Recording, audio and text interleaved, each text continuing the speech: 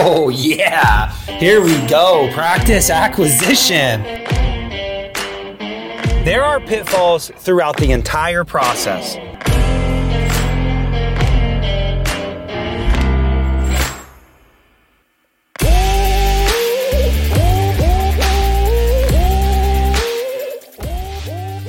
All right, guys, we have made it. We've made it through Shark Week, and this is the last episode of the entire series. I hope you've enjoyed it. I have picked up a lot of great things, and I hope you guys have learned from the entire series. You've heard now, after this episode, from 7 brokers around the country, and you have no excuse now to not understand the process or how to approach a broker, because these folks laid it out for 7 days. So I can't hear that excuse anymore. Today I'm interviewing a good friend who this is his second time on the show, Justin Schafer. We'll get into what he does and who he works for. But we talked a lot about some really, really key things, like what are you actually buying? The goodwill, what does goodwill mean? We talked about the expectations of a broker in general, like what should you expect from a practice broker as a buyer. We also talk about like what are the expectations for a seller as well. So that was cool. My favorite question in this entire week was, how do you differentiate yourself so that you stand alone against the pack to try to position yourself to get into first position and win these really good practices? So I asked Justin that. Just had a great conversation with Justin. I think we finished the episode with what are his thoughts on sellers staying back and staying on staff and the pros and cons and how we look at that. So just a great episode and a dandy. It's a dandy to end with Justin and the East Coast. I hope you all have enjoyed Shark Week. I know I have. Remember, I'm a buyer's rep first and foremost and a consultant.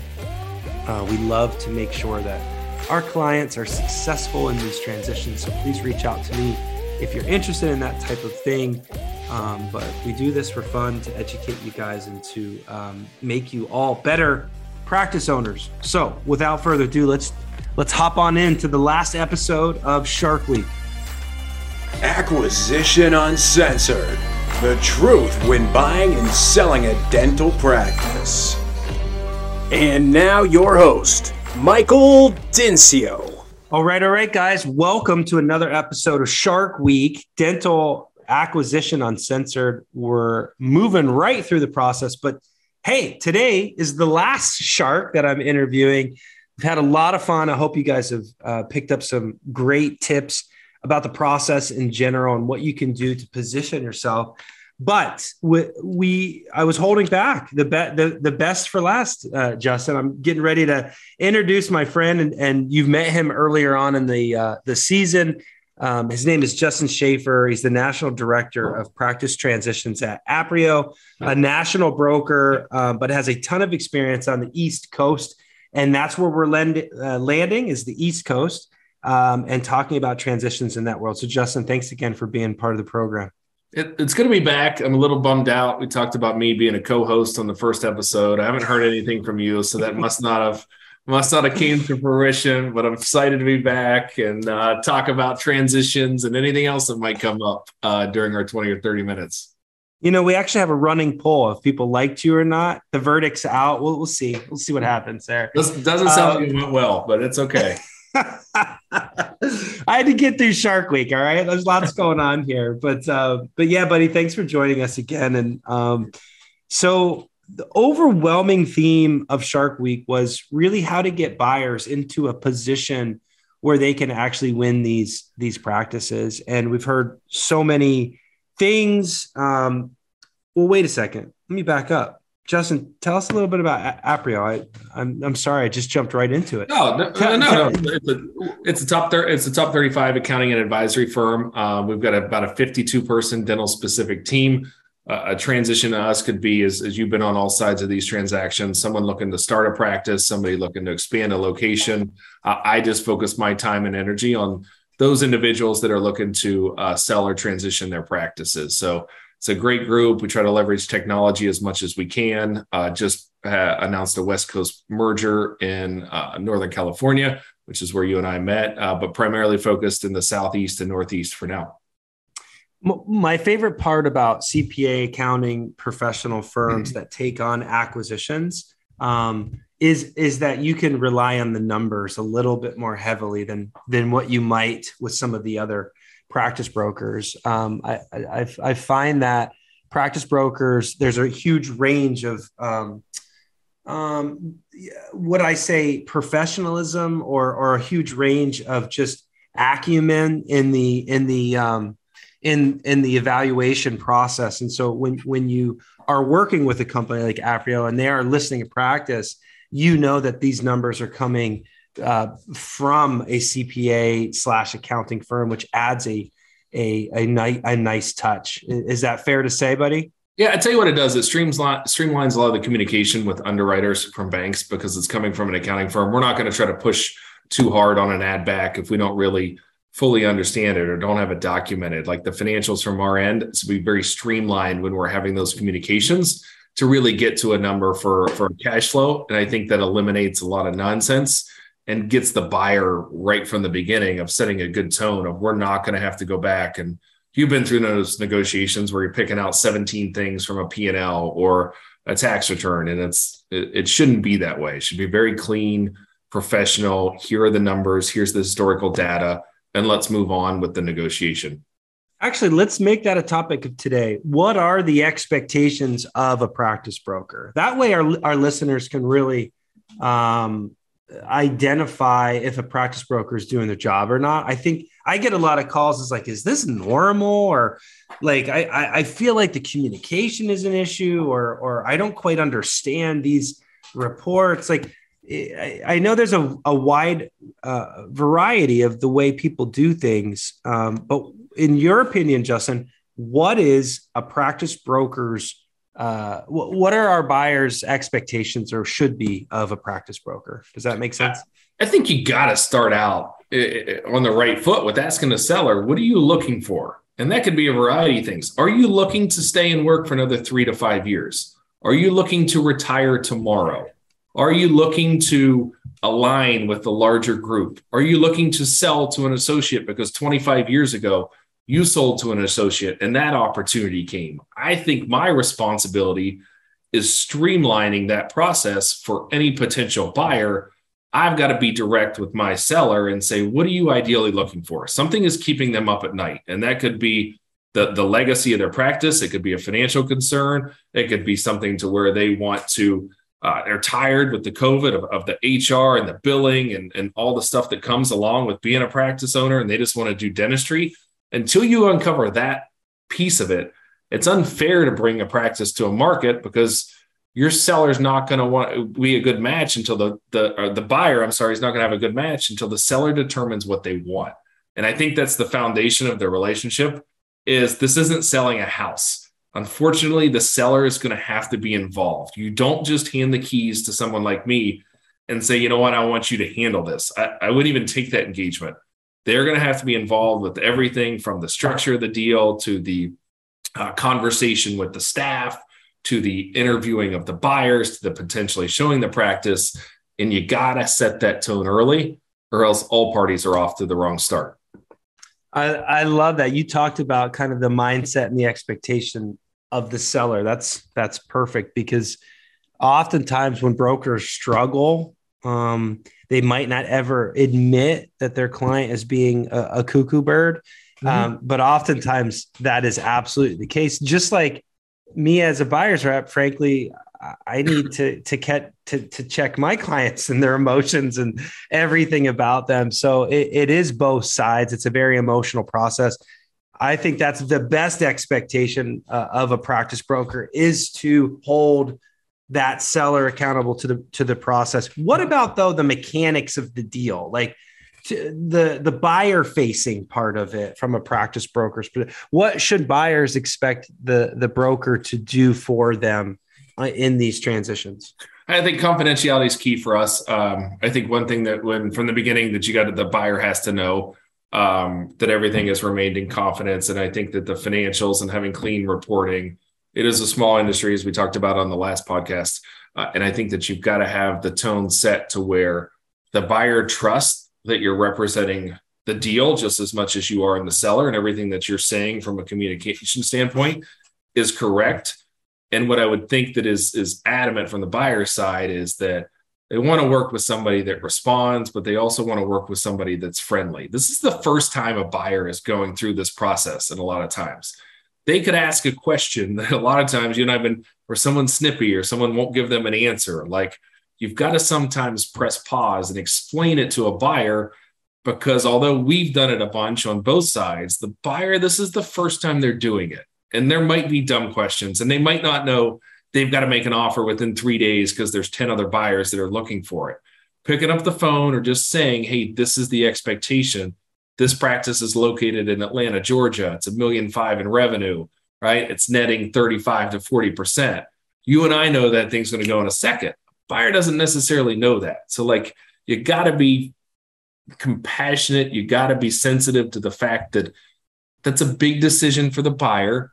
What's your buyer coming out with? Like, the profile of your buyer is what? 3 years, 500, 600,000 in student loan debt, maybe just starting a family. Like, they've got a lot going on, and you got to keep that in mind. Although you're representing the seller, that's the mindset of your buyer right now in this market. Yeah. And as you were talking about that, oftentimes the most successful practice brokers have the ones that are most successful, quote unquote, because they have a lot of listings. So the busier the practice broker, the less they are sensitive to the stuff that you were just talking about, right? Because if they're managing 40 listings at a time, half their information is not accurate. They're just kind of pushing it out as fast as they can.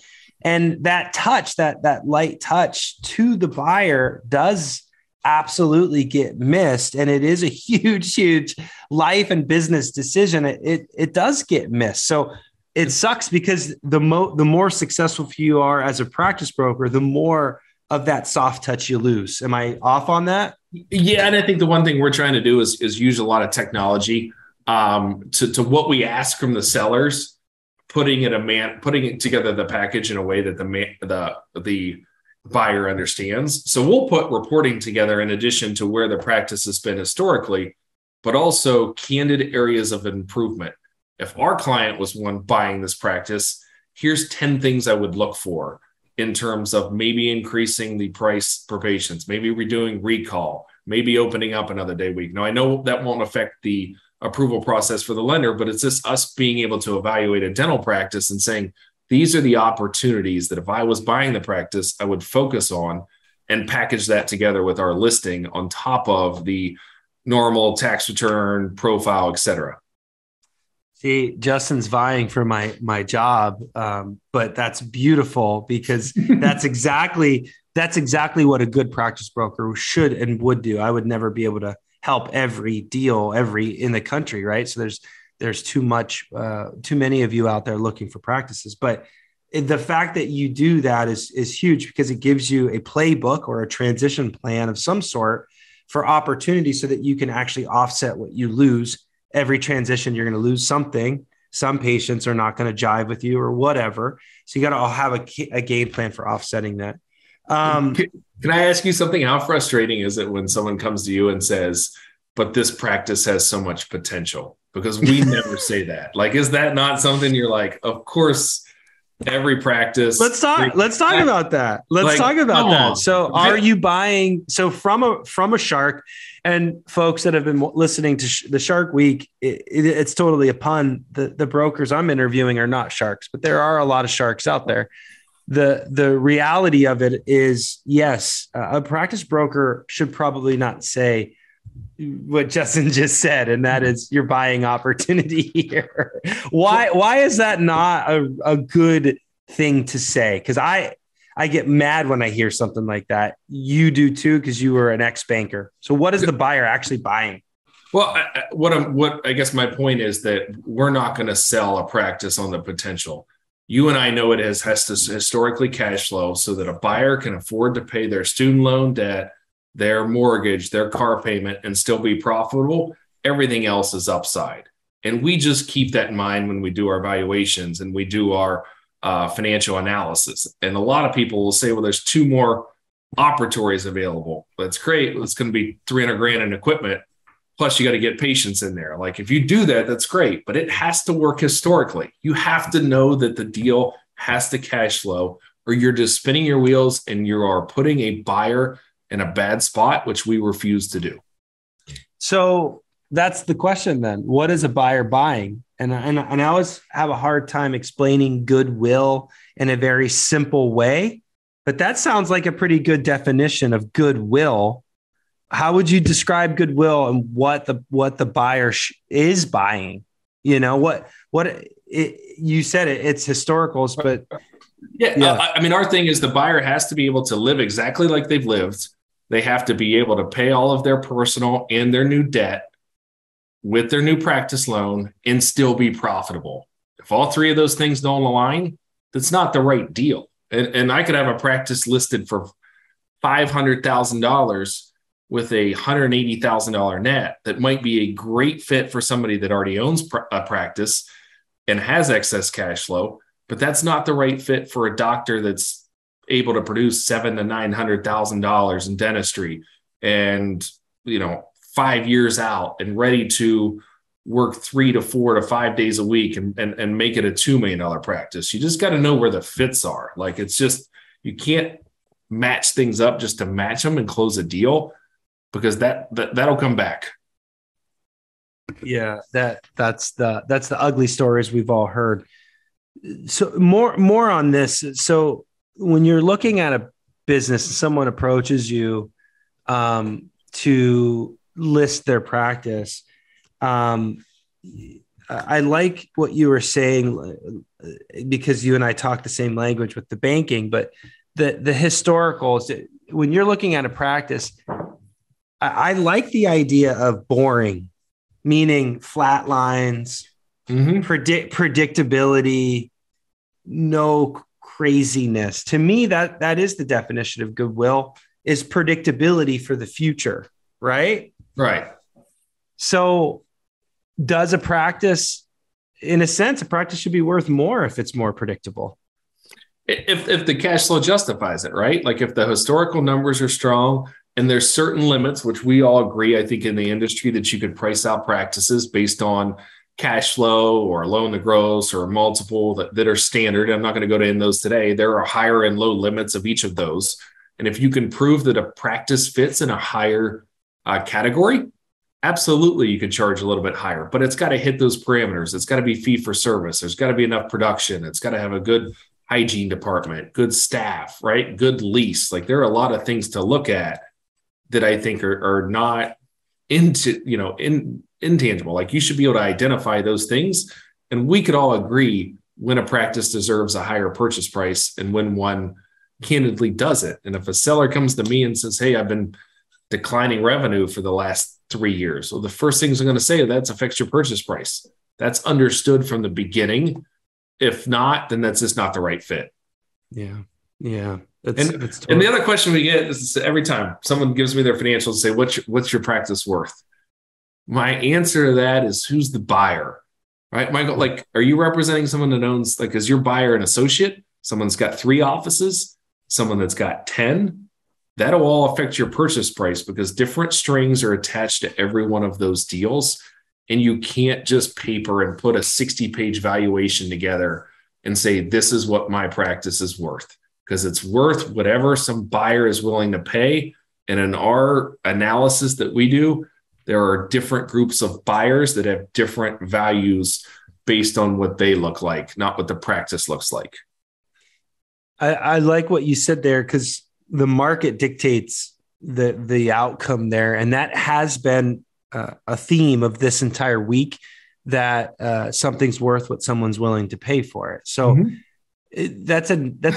that makes sense. That could hurt you or that could help you in a negotiation as a buyer.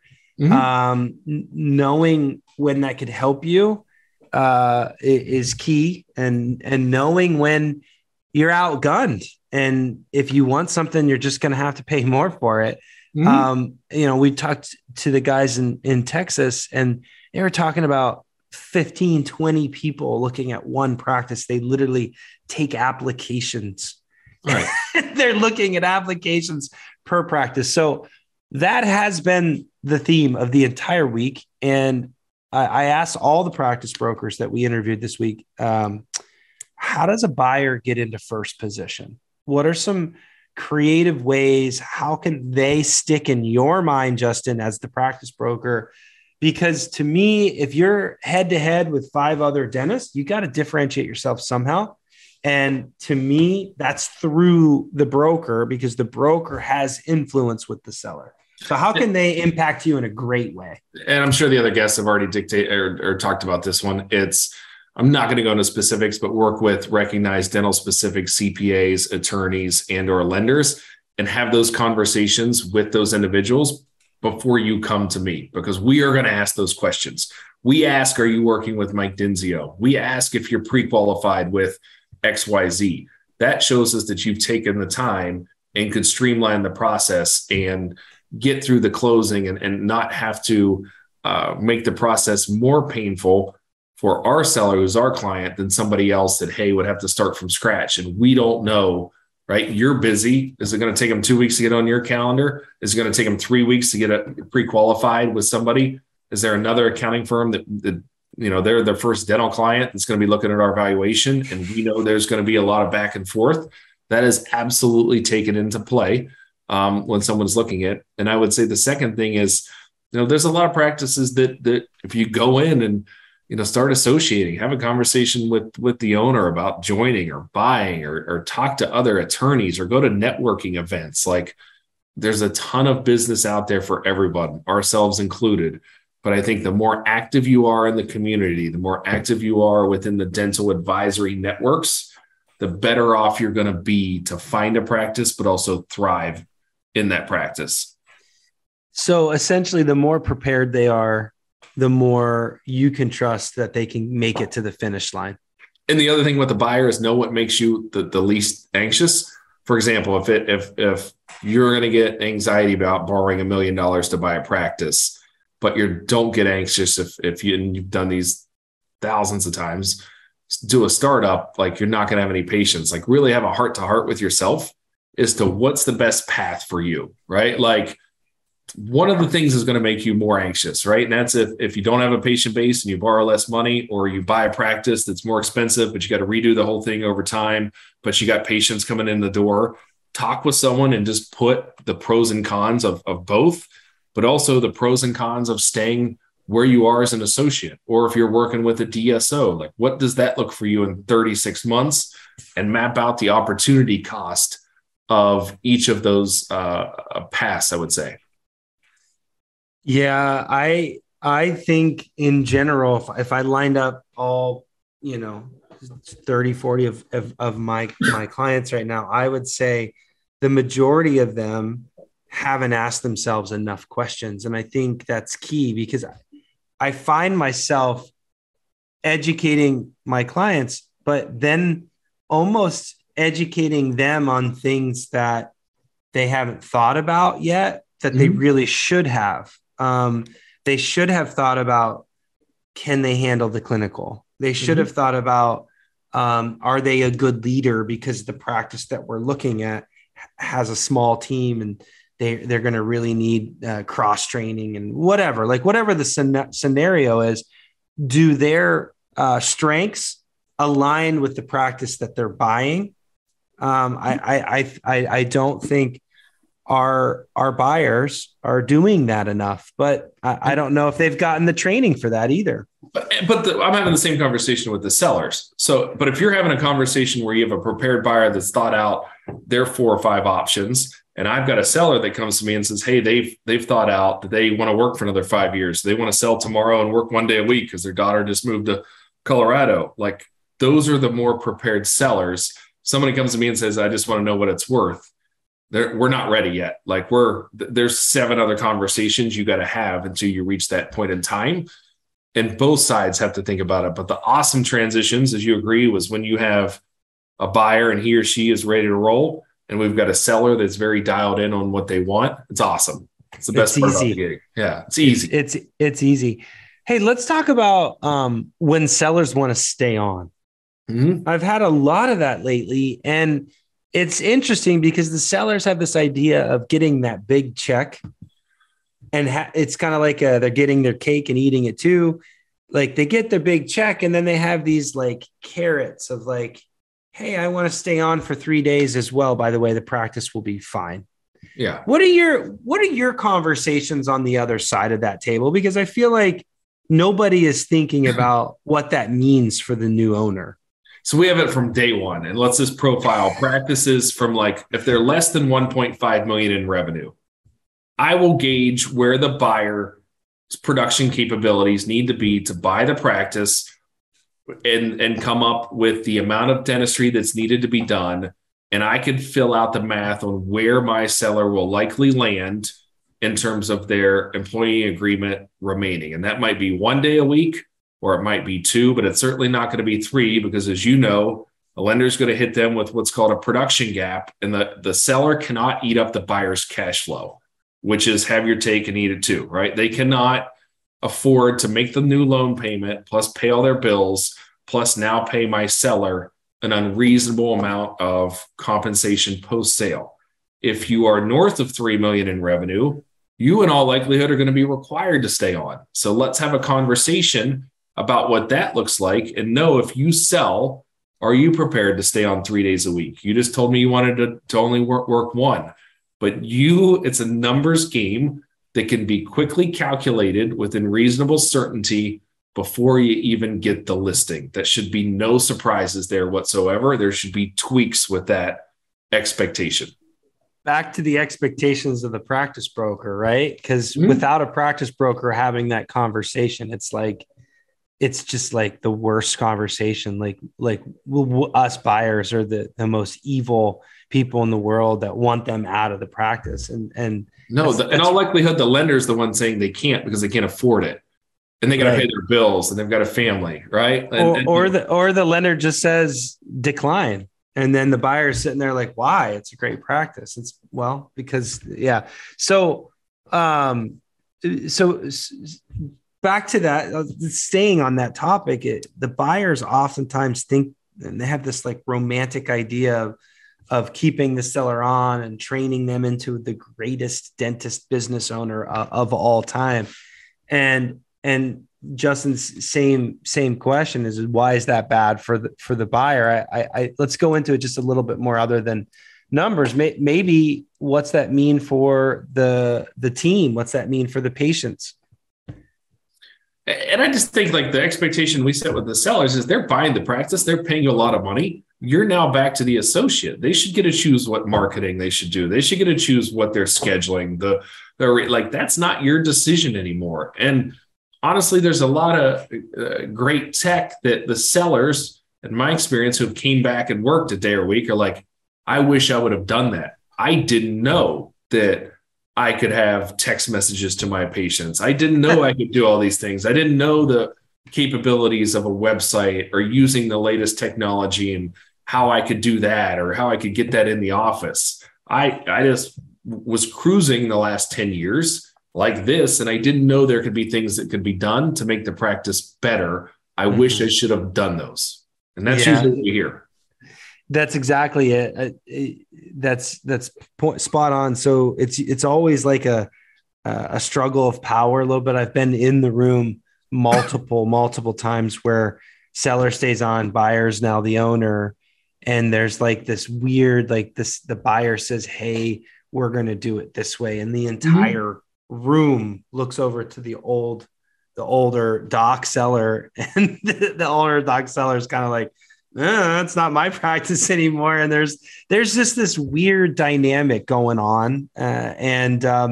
So it sounds like you're in agreement with me. That is, it's better just to make a clean break. Correct. And I think too, like a lot of it is the communication is unfortunately have to be kept quiet, right? Until closing. Like that's just the way a lot of these transactions have to occur. So the buyer is not going to get introduced to the staff until after the seller gets their funds, right? unless there's something to where they're already working in the office or everyone's open with it. So I think that, again, creates a little bit of anxiety, but these deals work. And if a buyer has the right team going into the deal and they've got their accounting and their consultant and their attorney on board, right? These practices work. It might be a nerve-wracking week or so until you get to know the staff. But after that, our experience or my experience is 99% of them, right, work from the financial side and work from the practice side. So like, you got to have faith in that piece of it. Yeah. Yeah. Okay. Last question. Okay. Finish up this episode. And that is, what's so different about the East Coast deals compared to the rest of the country? I think the thing that's maybe shifted the market is with COVID over the last 2 years, buyers are coming from different regions to come back home. So we're seeing a lot of people that maybe went to dental school and say, hey, I've got family because my spouse is working from home and we need help, right? Like the kids, like the relocations we're seeing are probably on 80% of our deals right now, where there's someone that's not within, 20 to 30 minutes of the practice.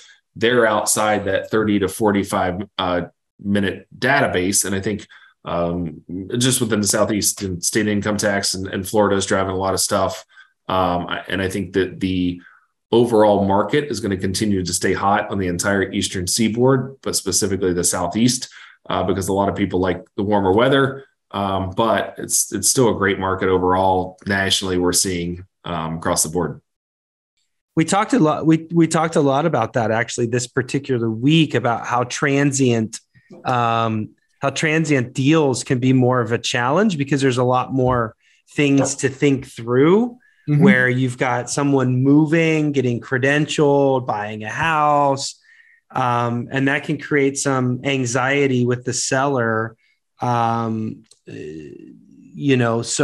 is that spot on? I mean, there's a lot more to think through there. Yeah. It is too. And like, you think like a dentist might go to undergrad one place, which could be in Boston. Then they could go dental school in Texas, but then they grew up in Georgia, right? Or vice versa. And like we prep our sellers is this is a national search we're going to do, right? We don't know where the buyer is going to come from. So we're just going to start broad and narrow it in. But again, it talks about the candidates we look at are the ones we talked about that have done their homework, done their due diligence, not know exactly what they want, but have an idea what they want. Justin, you're the man. I always enjoy talking to you. We get so much out of these calls. Final tips, just what would you tell a buyer if they're trying to get into position with you, or just last minute tidbits that you might want to throw out before we close this amazing Shark Week down? I'd just say, just be confident about the process. Be patient. You're going to find a practice. And when you do find the right one, it is absolutely awesome. So do not get discouraged. Keep looking, keep getting creative on how you look, whether it's through me or somebody else. Do not give up on the process, because it is a very rewarding profession and career. And, don't give up if you miss out on some stuff. Keep plugging ahead. There you have it, folks. The final comments of Shark Week, Justin Schafer with Aprio. I'm going to be putting all of their contact information below in the show notes. Please get a hold of Justin to see what his firm has to offer as far as listings in all parts of the country, really. And he's a resource. I have known Justin for a long time, and if there's anything that you would like for him, he leads with a giving hand. I know that. So with no further ado, let's shut this baby down and call it an end to Shark Week, and a successful one at that. So thanks again, Justin. Appreciate your time. No problem. Talk to you soon, buddy. Tune in next time for another truth-filled episode of Acquisition Uncensored. We want to hear from you. Interact with your host, Michael Dincio. Follow us on Facebook and YouTube. Comment and subscribe.